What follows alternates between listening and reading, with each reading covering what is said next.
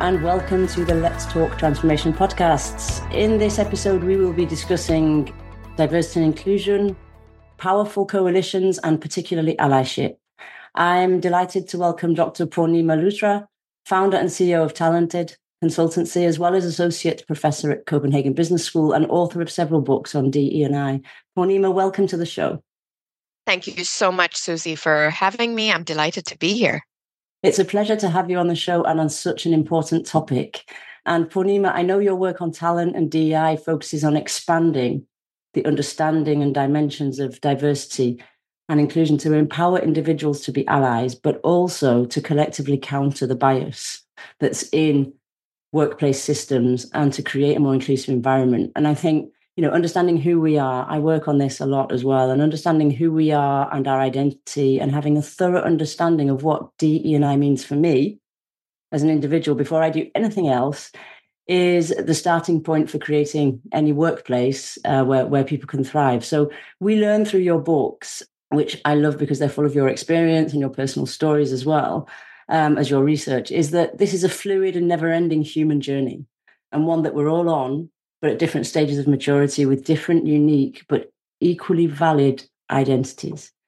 And I think as we move into a more networked world where DE&I is becoming more prominent, and I think it's a great thing that we've opened that dialogue a little bit more than previously, the need for communities and communities of allies is getting more and more important, I think.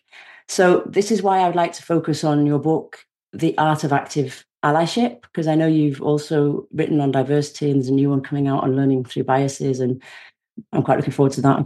I'm going to read it when it comes out. But, the art of active allyship for me is really about creating the collective space where we can have more of an impact. So can we start with allyship? What is allyship for you, Poornima, and why do we need it? Thank you, Susie. And I think, given a really nice introduction to it and also the relevance of thinking about personal action within these communities and within these networks. And it's really where allyship really into the picture. So the way I define allyship is that it's a lifelong process of building, supporting relationships with people who are from underrepresented, marginalized, discriminated groups, people who are different from ourselves, who have a different intersectional identity from our own. And the aim of allyship is very clear. It's really to advance. And allyship, the way I look at it, it's a verb. And because it's a verb, that means that there are different stages to it, if you'd like. And in my books, I tease it out to say that there's those that are in denial as well. And when we talk about verbs and actions, we also have to talk about what the opposite of active allyship is.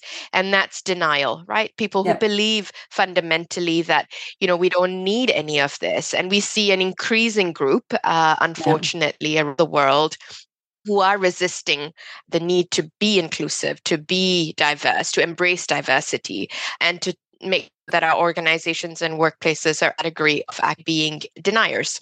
But then there's the vast majority of us who are actually passive allies, right? We believe in diversity, equity, and inclusion as a core, as a value system, but we don't really know what to say or do. And the question for us that we need to ask ourselves is, how do I move myself from being passive active? Because staying passive, being the bystander, is not an option anymore. Absolutely. There's too much injustice that we can see. There's too much inequity in our systems that we need to address. There's discrimination that groups face in every single day in our workplaces and outside our workplaces as well. And so how do we move ourselves from being that from being passive to being active is what I look at in the art of active allyship. And I like the fact that, being a bystander, often we can kid ourselves by saying, I understand what DE&I is. I'm hearing something that's not okay, but I don't do anything about it.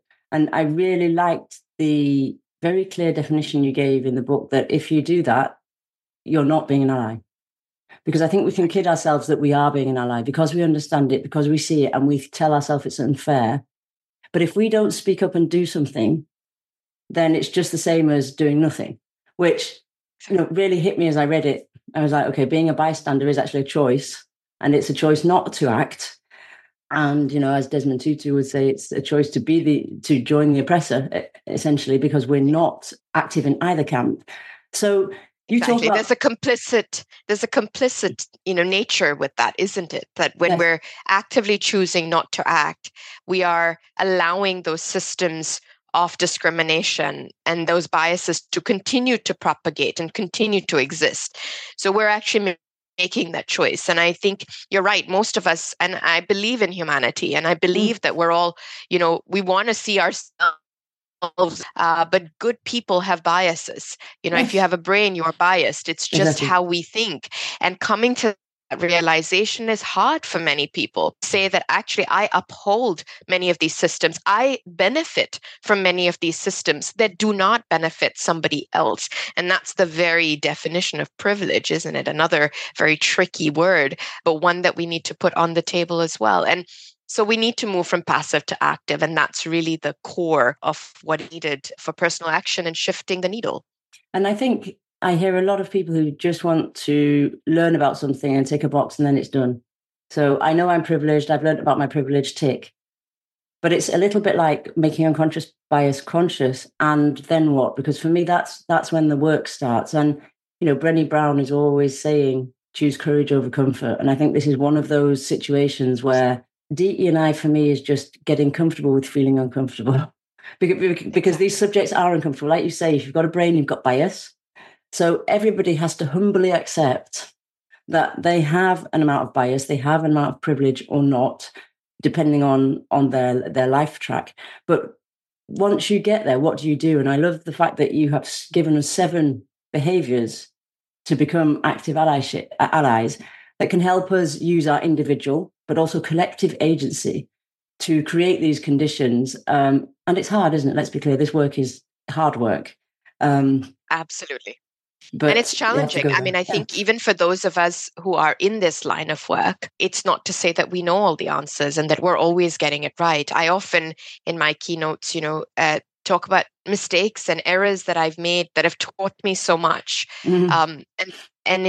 And we have to have that courage to step into a space that is uncomfortable, that we don't know enough about, that we're seeking to learn. And in that process, we might make mistakes. We might say the wrong thing, do the wrong thing, but seeing that as an opportunity to learn from that, right? I'm a huge fan of Professor Amy Edmondson's work as well around the right kind of wrong. And this is that right kind of wrong, right? You want to step into that space knowing fully well that you are quite likely going to make mistakes. But what you're going to learn about yourself and about others and how you can interact better and how you can work to dismantle systems and structures that are discriminatory, that are biased. I think there's a huge opportunity there. So we live in a world where everything's about perfection, and that really bothers me, that we need to see this as a process of progress. That, if I'm today learned something and doing things differently, more inclusive than I was yesterday or even 3 hours ago, that's great. I'm on this trajectory. And getting there means that I will be making mistakes, of course, but seeing those mistakes, those intelligent failures, right, as Professor Amy Edmondson talks about, I think that's how we need to be seeing these things. And not many of us do, unfortunately, because there's such a desire to be perfect allies, whatever that means. I don't think it exists. And active allyship is about, making those mistakes and being courageous and trying it out and having a hypothesis in my head saying that, this might work. And what I say here might be, but I'm not sure. I'm going to test it out and see what I need to tweak. And I think this is where the concept of inclusion and working on allyship is actually bringing in practices that will also help innovation, creativity, and productivity. Because if I come back to intelligent failures and choosing learning over knowing, let's put it that way. And as Amy Edmondson says, if you fail, there is discovery at the end of it. You're testing hypotheses. And it doesn't always work. And, when I get people saying to me, just tell me how to always answer in the right way, I have no idea how to always answer in the right way. And I really like when you talk about in empathetic engagement, you talk about having an awareness of termite biases. So for me, biases in our mental models is the starting point for any ally leader, person who would like to step into a space where they can open a space for other people. So can you tell us a little more about termite biases and what they are? Yeah. And maybe we should take a step back, because I think, what are those 7 behaviors and where does empathetic engagement kind of fit into that? I think is also helpful for the listeners as well. So in my book, and looking at the 7 behaviors, I start off actually with quite a lot of self-reflection, because I do believe that to show up as an active ally and lift others, you first need to actually we all need to be able to take that deep, hard look at ourselves. So I start off with the first behavior being deep curiosity, a deep curiosity to understand my own intersectional identity and how that differs from others' intersectional identities, and how do other people experience the very same spaces that I'm in.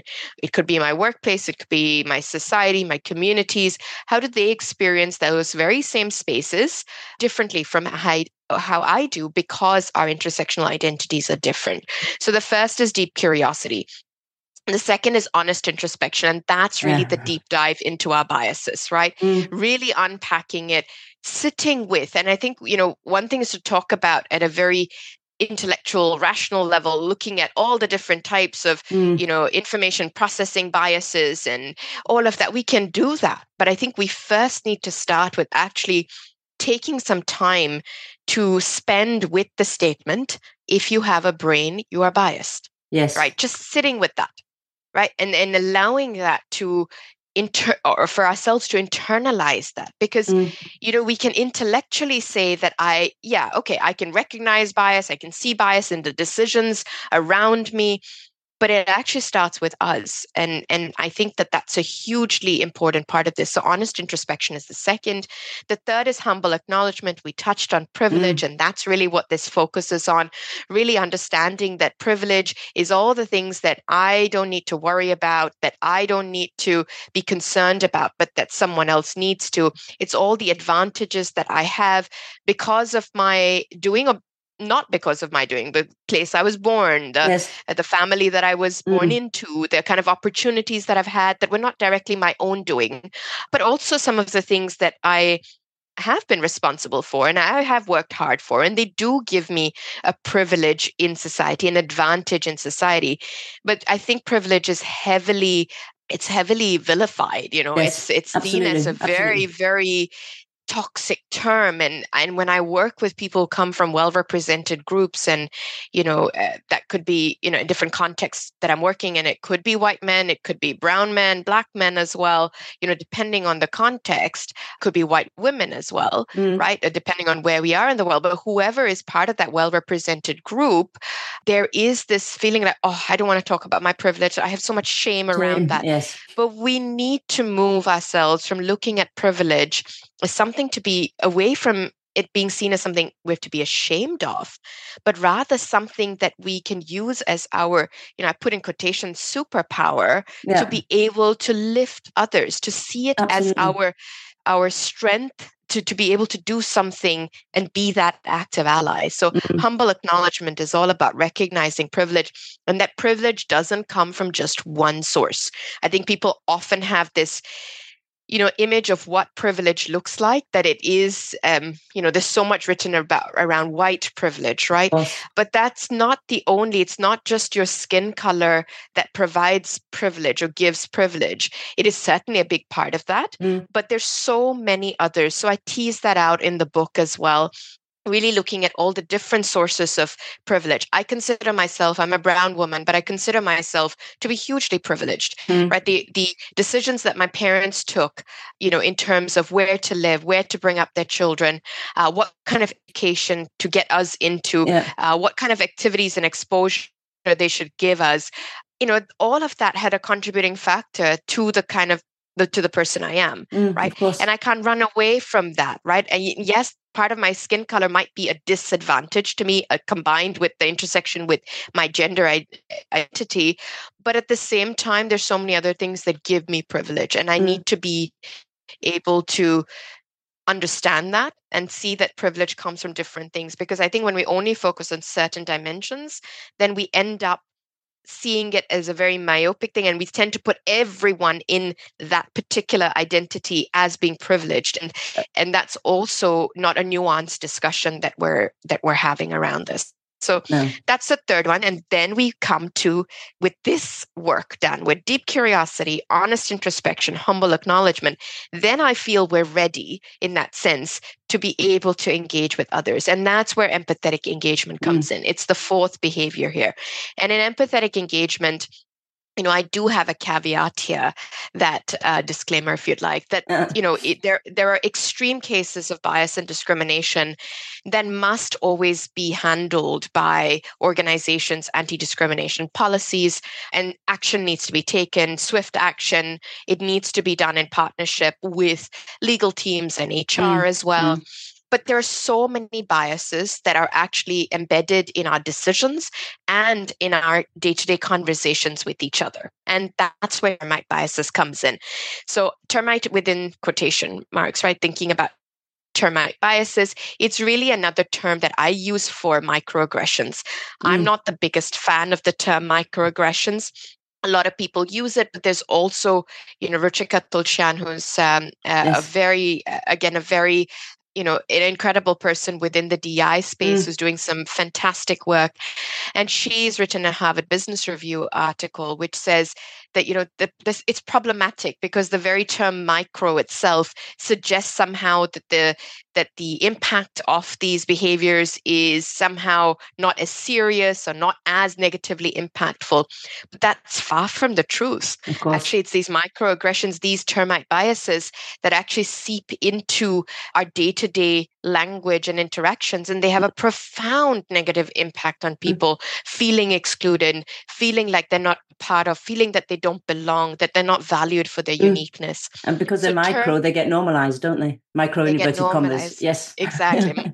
And so I like termite biases because, let's face it, nobody really wants their house to be infested by termites, and everyone's, and the problem with termites is that you don't actually know that your wonderful wooden cabinet is infested by termites until it's too late, right? So that's exactly this. So I was trying to tease out how do we get people to think about these biases in that are so subtle, that are hidden in humor, that's hidden even in a compliment. Oh, wow, you speak English so well, right? And just what is underpinning that? What stereotypes are underpinning that? And so it's even hidden in a compliment. It's hidden in, as I said, humor. It's hidden in casual things that we say to each other. And so it's important for us to realize that, these termite biases do so much harm, very much like how termites do for our beautiful furniture that we might have in our house. They're the pest that causes the most economic damage of any other pest. So, there's a consequence to this as well, which is also why I like the use of the word, looking at it as termite biases as well. So that's where the term comes from. But of course, empathetic engagement really stems from understanding those and recognizing them, but then also approaching and bringing them up when you do recognize them from a place of deep empathy. Because today it could be someone else's bias you're pointing out, tomorrow it could very well be your own. And how would you like someone else to point out your own biases? Because our instinctive reaction, let's be honest with each other here, that when people point out our biases, our instinctive reaction is usually, I'm not a bad person. Yes. I have friends who are people of color, or I know people who are disabled, or, that's our instinctive reaction, is to step in and get defensive, right? So how do we approach these conversations from a place of deep empathy? And for me, asking questions from that place of curiosity, not in a passive aggressive tone or even aggressive for that matter, but really saying that, hey, the other day I noticed that you said this at lunch or perhaps during a meeting. And I was wondering where you were coming from when you said this. And, certain groups might hear it this way. The terminology that is used here seeps back to, there's a lot of history around it. So may I suggest an alternative? And giving that person the opportunity and space to also respond and say, oh gosh, I'd never thought of it that way. Thank you so much. And, thank you for offering an alternative as well. That's a nice way. And I'm I'm personally a really big fan of the phrase good catch. I love it. I use it a lot myself. So I've shared it in my book, and I often share it in my keynotes as well, because it's a very practical thing that when my bias is pointed out, I usually respond with good catch. Yeah. And somehow that diffuses the tension in that space, because the person coming to me saying that, hey, I think that was bias at play, or that was not okay for you to say, that was inappropriate. They're also, probably stressed and feeling that tension of, oh, how do I bring this up? And if there's a power dynamic between us, that's going to be even harder, right? But if I responded with saying, gosh, good catch. Thanks. Thanks for pointing that out. And immediately the tension diffuses. That person relaxes. I'm also relaxed and open then to hearing what that person has to say. And I think there's beautiful things that can come out of it. So I'm a big believer in empathetic engagement. And that was number 4, right, of these 7. Should I continue, Susie, with the remaining 3? Yes. All right. So the 5th one is authentic conversations. And I'm a firm believer that we need to be having deeper, more nuanced, more open, honest conversations about this. I think very often we stay at the surface level. Oh, yes, we need to do something about this. And yes, diversity is important. And yes, we should be inclusive.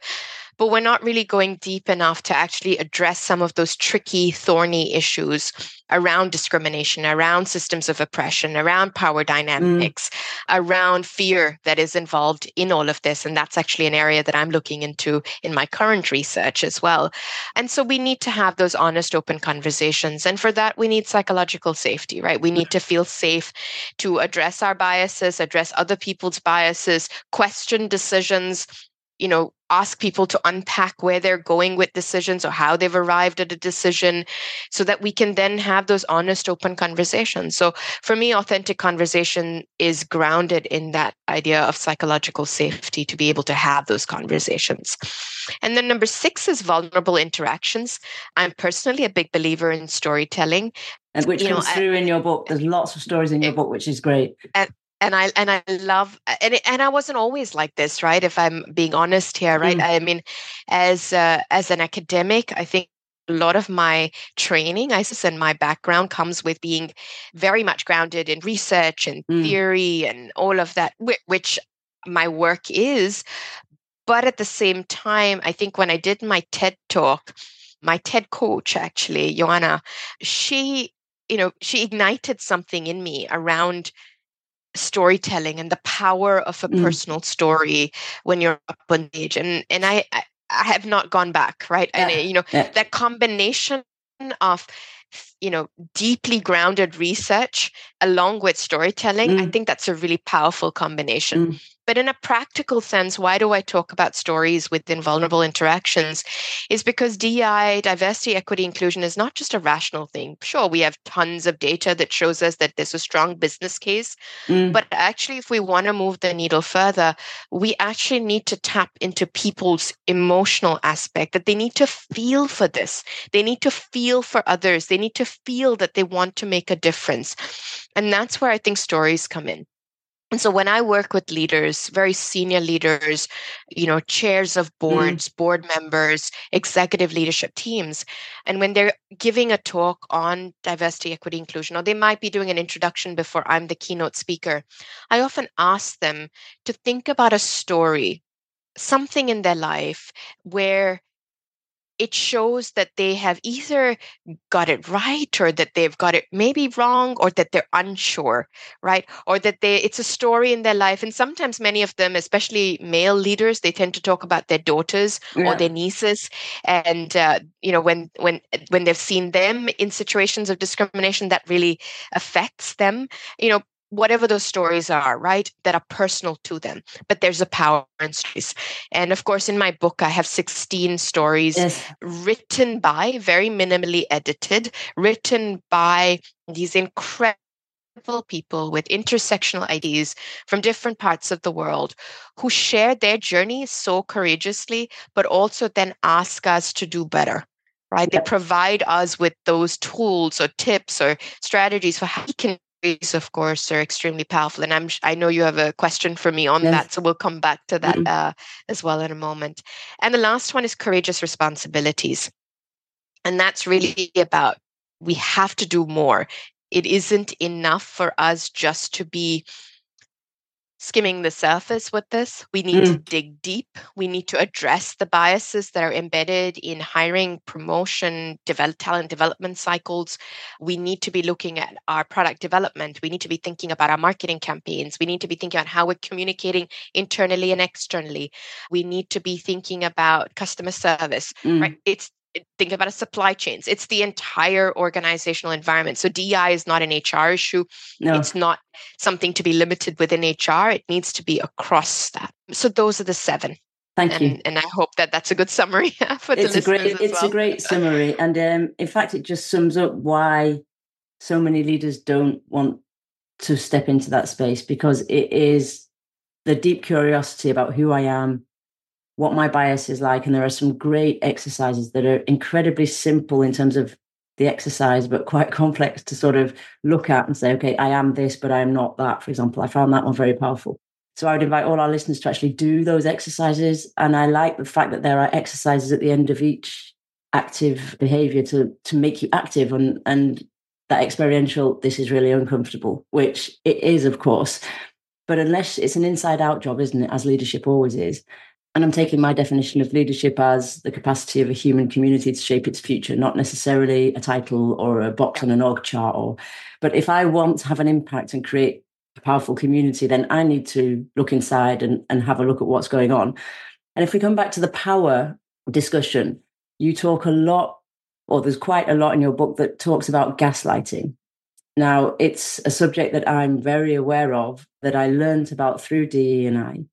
And I think it's really important because it's like termite biases for me. It's something that is a daily habit that is systemic in organizations and in human communities.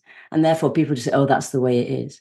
So it's therefore implicit, so hard to recognize. But how can we recognize gaslighting in the workplace? And therefore, how can I be an ally to somebody else who is being gaslit, in inverted commas? So gaslighting, of course, is a terminology that goes back, quite a while, and it's seen as, behaviors over a significant period of time where their experiences are being belittled, that they're not believed, that they're encouraged to believe a different reality from the one that they experience, yes. Right? That is not as bad, that is okay. And that's really what gaslighting is. And it often, you can see it in home situations, in personal situations. Now, in the workplace environment, which is where my work lies and my research lies around looking at all of this.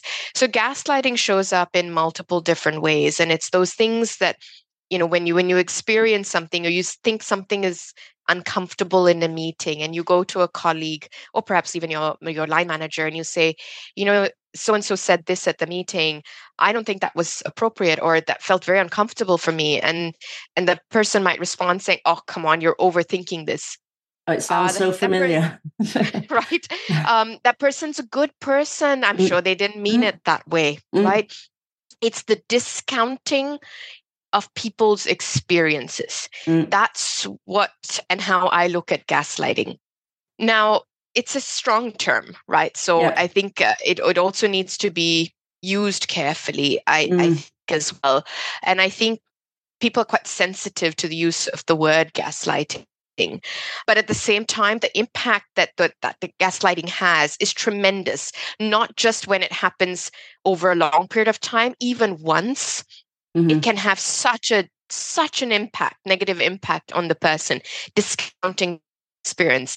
So while I understand that the research and from a psychology perspective, gaslighting is something more longitudinal, it has to have taken place over time, I'm also very conscious that we should pay attention to people's, if you want to call micro gaslighting, right? Where it happens in that moment. Maybe it's the one-off, right? I mean, let's use the word micro here, but again, as we've talked about today, I'm not the biggest fan of the term micro, but to give the listeners an idea that it's not just something that takes place repeatedly over a very significant period of time, even just once, where your line manager or a colleague says, you're overthinking this, right?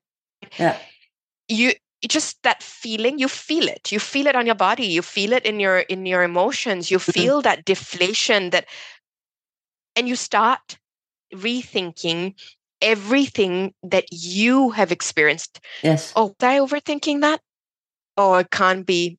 Mm. And your hesitancy to bring it up the next time because of the fear of saying that I'm going to be gaslit again. Someone is going to tell me that my experience of this discrimination, my experience of what I saw and felt is not valid. Mm. And that's the danger of waiting with gaslighting too long, that we don't catch it and nip it at the butt, right? We want to catch it at the first time it occurs. So that's what gaslighting is for me. And as an active ally, what this means is, first of all, when we're in the situation of being on the other side, when someone comes to us and shares their experience of discrimination, if it's not our own experience, that's because of our privilege. So we first need to go back to that humble, I didn't see it.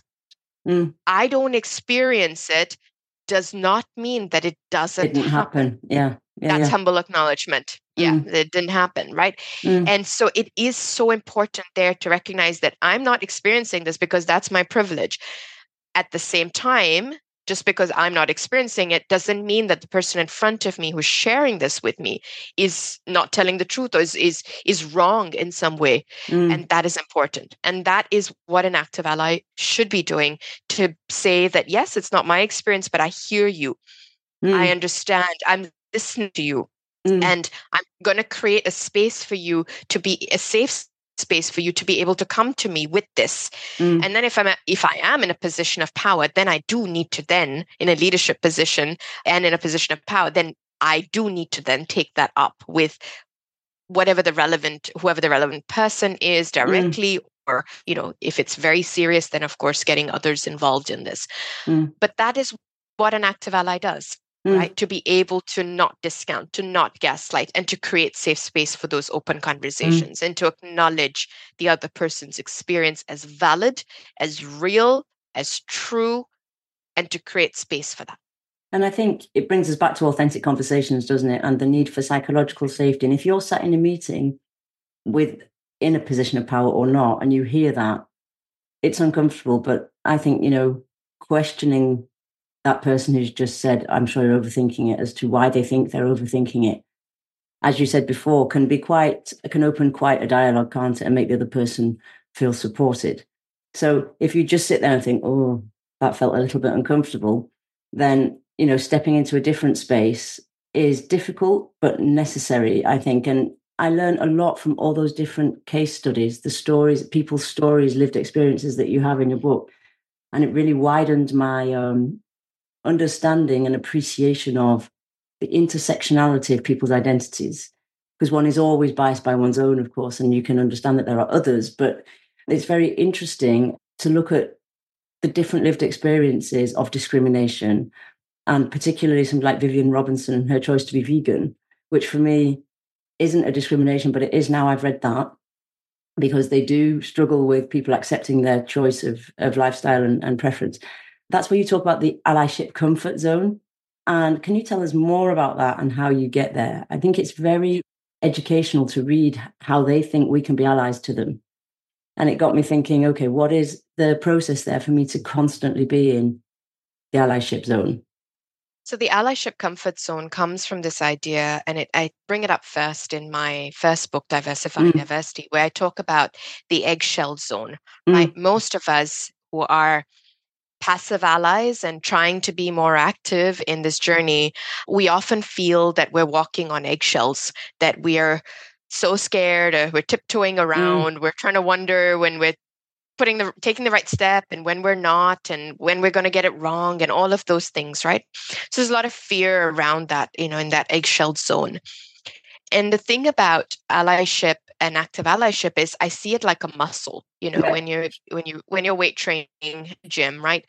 The more you engage in it, the more you build that muscle strength, those muscle fibers, and you get better and better at it, and you develop that confidence, you develop the strength to be able to continue that that work.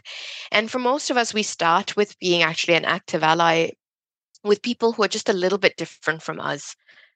Just maybe it's one particular aspect of their identity that is different from our own. And that's where we usually start off at. So the allyship comfort zone is both in starting off with people who are just a little bit different from us and building that confidence and exercising the muscle, but then expanding it. So in the true sense of reaching that allyship comfort zone is not to say that we always get it right, we're always willing to do something when we see, when we witness, when we experience discrimination, bias, and injustice, that we're not staying in the passive state, that we're actually doing something about it. And that's what the allyship comfort zone is, that moving away from the eggshell discomfort. Yes. I don't know, I've got so much fear. And how do we move to that wonderful zone where we're willing to try, and all the things we talked about earlier, right? Getting it wrong, and that's okay. I'm learning from this, and that's all part of that allyship comfort zone. And that's where I find the stories that you weave through your book so powerful, because they bring in a completely different perspective each time of identity and cultural identity. If I come to active allyship, you talk about a process that goes, the ABCD process. I'm going to amplify, boost, connect, defend. Can you tell us more about that process and how it works and makes allyship more active than passive? Yeah. So the ABCD it's not my work. It's Ron Chow's work when she looks at sponsorship, right? And so she has a very powerful research done around what does it take to be able to do sponsorship well. We know a lot about mentorship, right? And while there is some research that shows that women are over-mentored and not sponsored enough, not all women are also even getting the mentorship. So there's still space for mentoring. And when you look at other intersectional identities, mentorship isn't even there. Right? So there's still space for mentorship, but sponsorship is more active in that sense. So I love Rosalind Zhao's work on this, where she looks at what does it take to be an effective sponsor, right? And what that means, number one, is amplifying a person's voice from an underrepresented, underrecognized group in spaces where they may not be, but you might be there as in those spaces. So imagine in a decision-making committee around promotions, for example, or talent pipeline and developing talent and thinking about what the next opportunities are. You might be a manager or a leader in that space, and you might be thinking about the incredible talent that you have, but they come from underrepresented intersectional identities, and they're not often the first ones to be put on the table in terms of the names, right? So you're amplifying their voice in that space where they are not present, right? Right. You're also boosting them into positions where they may not have access to, right? So the amplification comes then with the boosting of their profile, but also giving them opportunities, because you are then in a position where you can say, hey, there's a new project coming up that actually will give you a lot of visibility, and it will give you visibility across the organization with senior leaders in the organization. I think this is a project that I would love to put you on, boosting them into those spaces. And then connecting them with your network. Because when we look at networking and look at networks, very often the people who come from more privileged backgrounds end up having those networks from school, from education, from even being in as part of the groups even within the organization, the right? in-group. So the in-group in the organization. I'm putting in quotation marks, but the boys clubs in the organization, right? And other groups as well. It's not just men, but it's other groups as well. And if people are not part of those, then you're not able to then get those opportunities either, because at the end of the day, bias comes into the picture, and we like to hire people and give people opportunities who are similar to us. Affinity bias comes in. And so connecting is really about connecting people from underrecognized, underrepresented groups with your network, right? It could be internally, it could be externally, depending on what's needed. And finally, of course, it's defending people, again, in the spaces where they're not present, but also even when they are present. Yeah. Because very often we've all heard of the glass cliff, right? We see Dr. Claudine Gay's experience, current, really very recent experience, but there's so many experiences that so many intersectional underrepresented identities go through where they're given opportunities that are, those that are so difficult to solve or that are almost impossible situations to be in. And then when they fail, and I put fail in quotation marks, right? When the well-represented see them as failing, let's put it that way, then it's seen that, oh, we told you so. We knew that couldn't happen, right? That wouldn't work out. And that's where the defending part comes in, because it's about saying that, hang on, I think there's bias at play here. You're evaluating that person on a standards that are set, that are much higher than what any of us would actually be held accountable for. So I think there's a lot there around defending, even when the person is in the room, right? And I think that's when their voice, I don't know about you, Susie, but I've certainly been in many situations where, in that moment when someone is being discriminatory towards me, I've gotten better at it, but I've often clam up, right? I don't know what to say. I'm almost in a situation where I'm just frozen in that moment. And that's where the active allyship comes in, because you may not be able to in that moment, but having that ally, someone who's able to say, all right, I hear you. I can see what's happening right now. And that's not okay. Right. And that you're holding this person to a standard that is very different from anybody else. That's not okay. That's what the ABCD is. And I personally love Rosalind Chow's work around this. Yeah. Yeah. And just sponsoring people in general. You're right. You're in a place of emotion, so you don't speak necessarily, and they are, making it more objective for you. And, there is a different standard for failure depending on who's failing, and that's not okay if I look at equity. But which brings me to one of my last questions, because time is running, but we hear a lot about this, about fixing the women or fixing the minority groups, and you clearly state you wish we didn't need like employee resource groups, and so I agree with you, but we do, for lots of reasons, because we're not there yet. And unless we get real about this subject and ask ourselves these honest questions, we're not going to get there. So how can we fix the system? So I like the fact, don't fix the women, fix the system. Don't fix the minority groups, fix the system.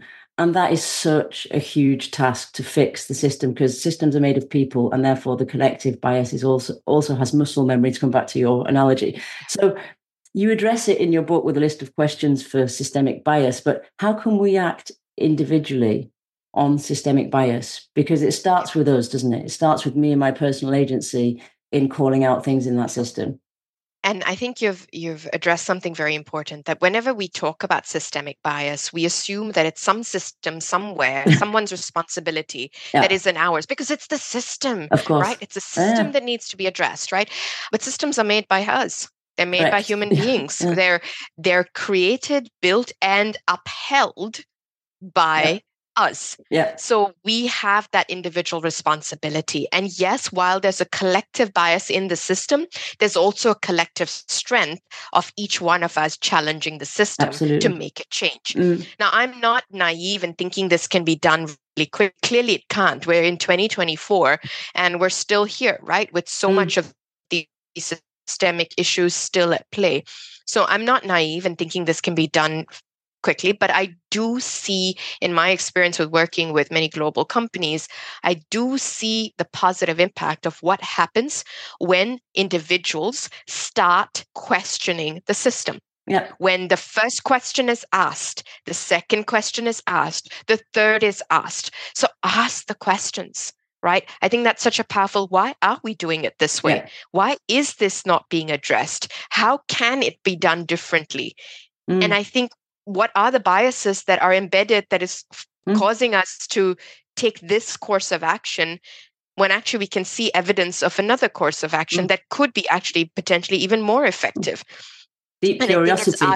Deep curiosity, asking those questions, empathetic engagement, and the power, right? And it's not coming from this place of accusing somebody else or anything, but it's just, again, comes back to psychological safety as well, and creating spaces where we can challenge the system.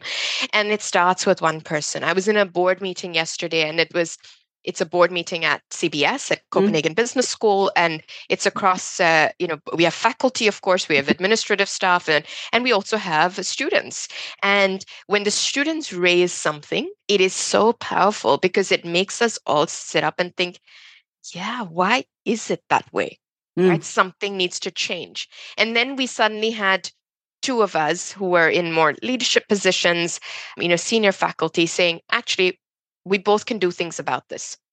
So thank you for bringing it up. And we're going to go and talk to our respective people that we can speak to about why this is the case, because it sounds like something needs to be done here. And something in our policies is not quite right here. So we need to question.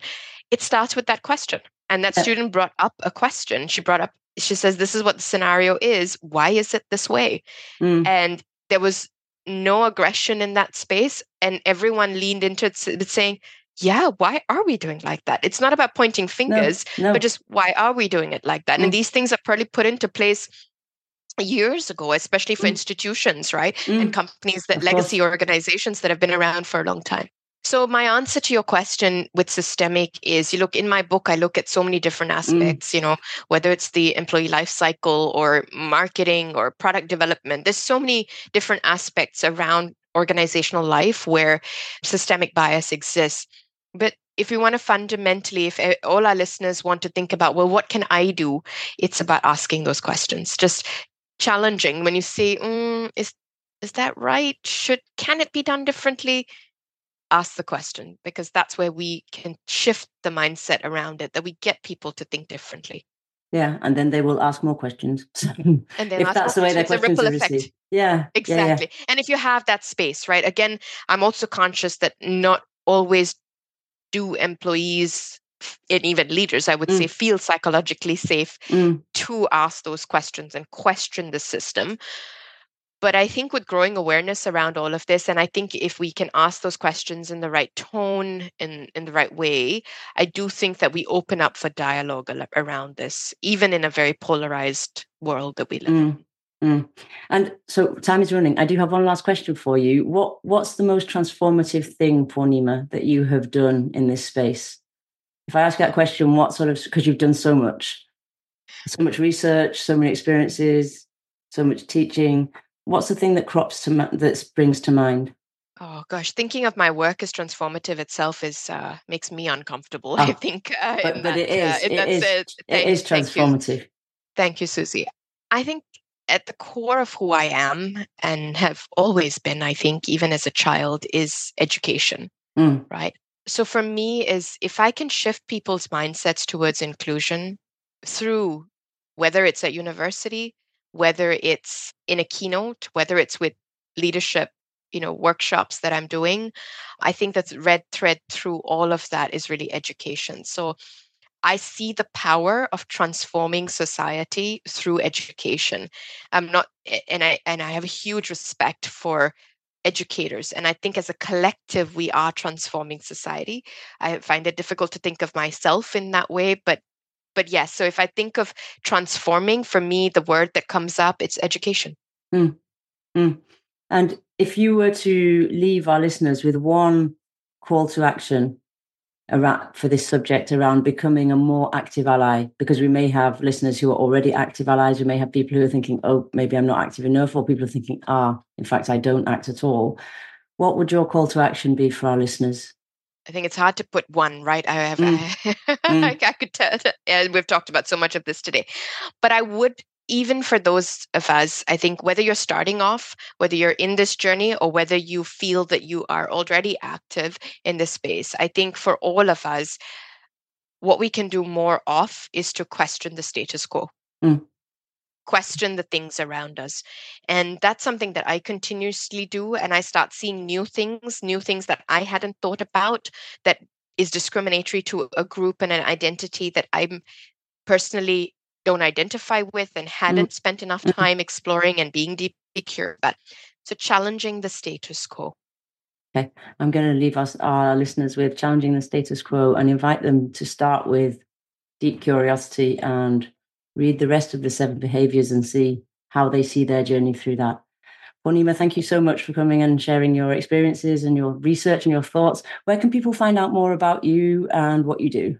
So I'm not the most active on many social media channels, but I think LinkedIn is where I am the most active. And I do enjoy actually engaging on LinkedIn. I do find it quite a nice, respectful, for the most part. I do think once in a way you do get the odd, attack here and there. But I do think for the most part, it's a nice, respectful environment. So I do engage on LinkedIn. So if you'd like to, and I post regularly. So if you would like to know more about my work and the kind of things that I'm looking at, then LinkedIn would be the place. Yes.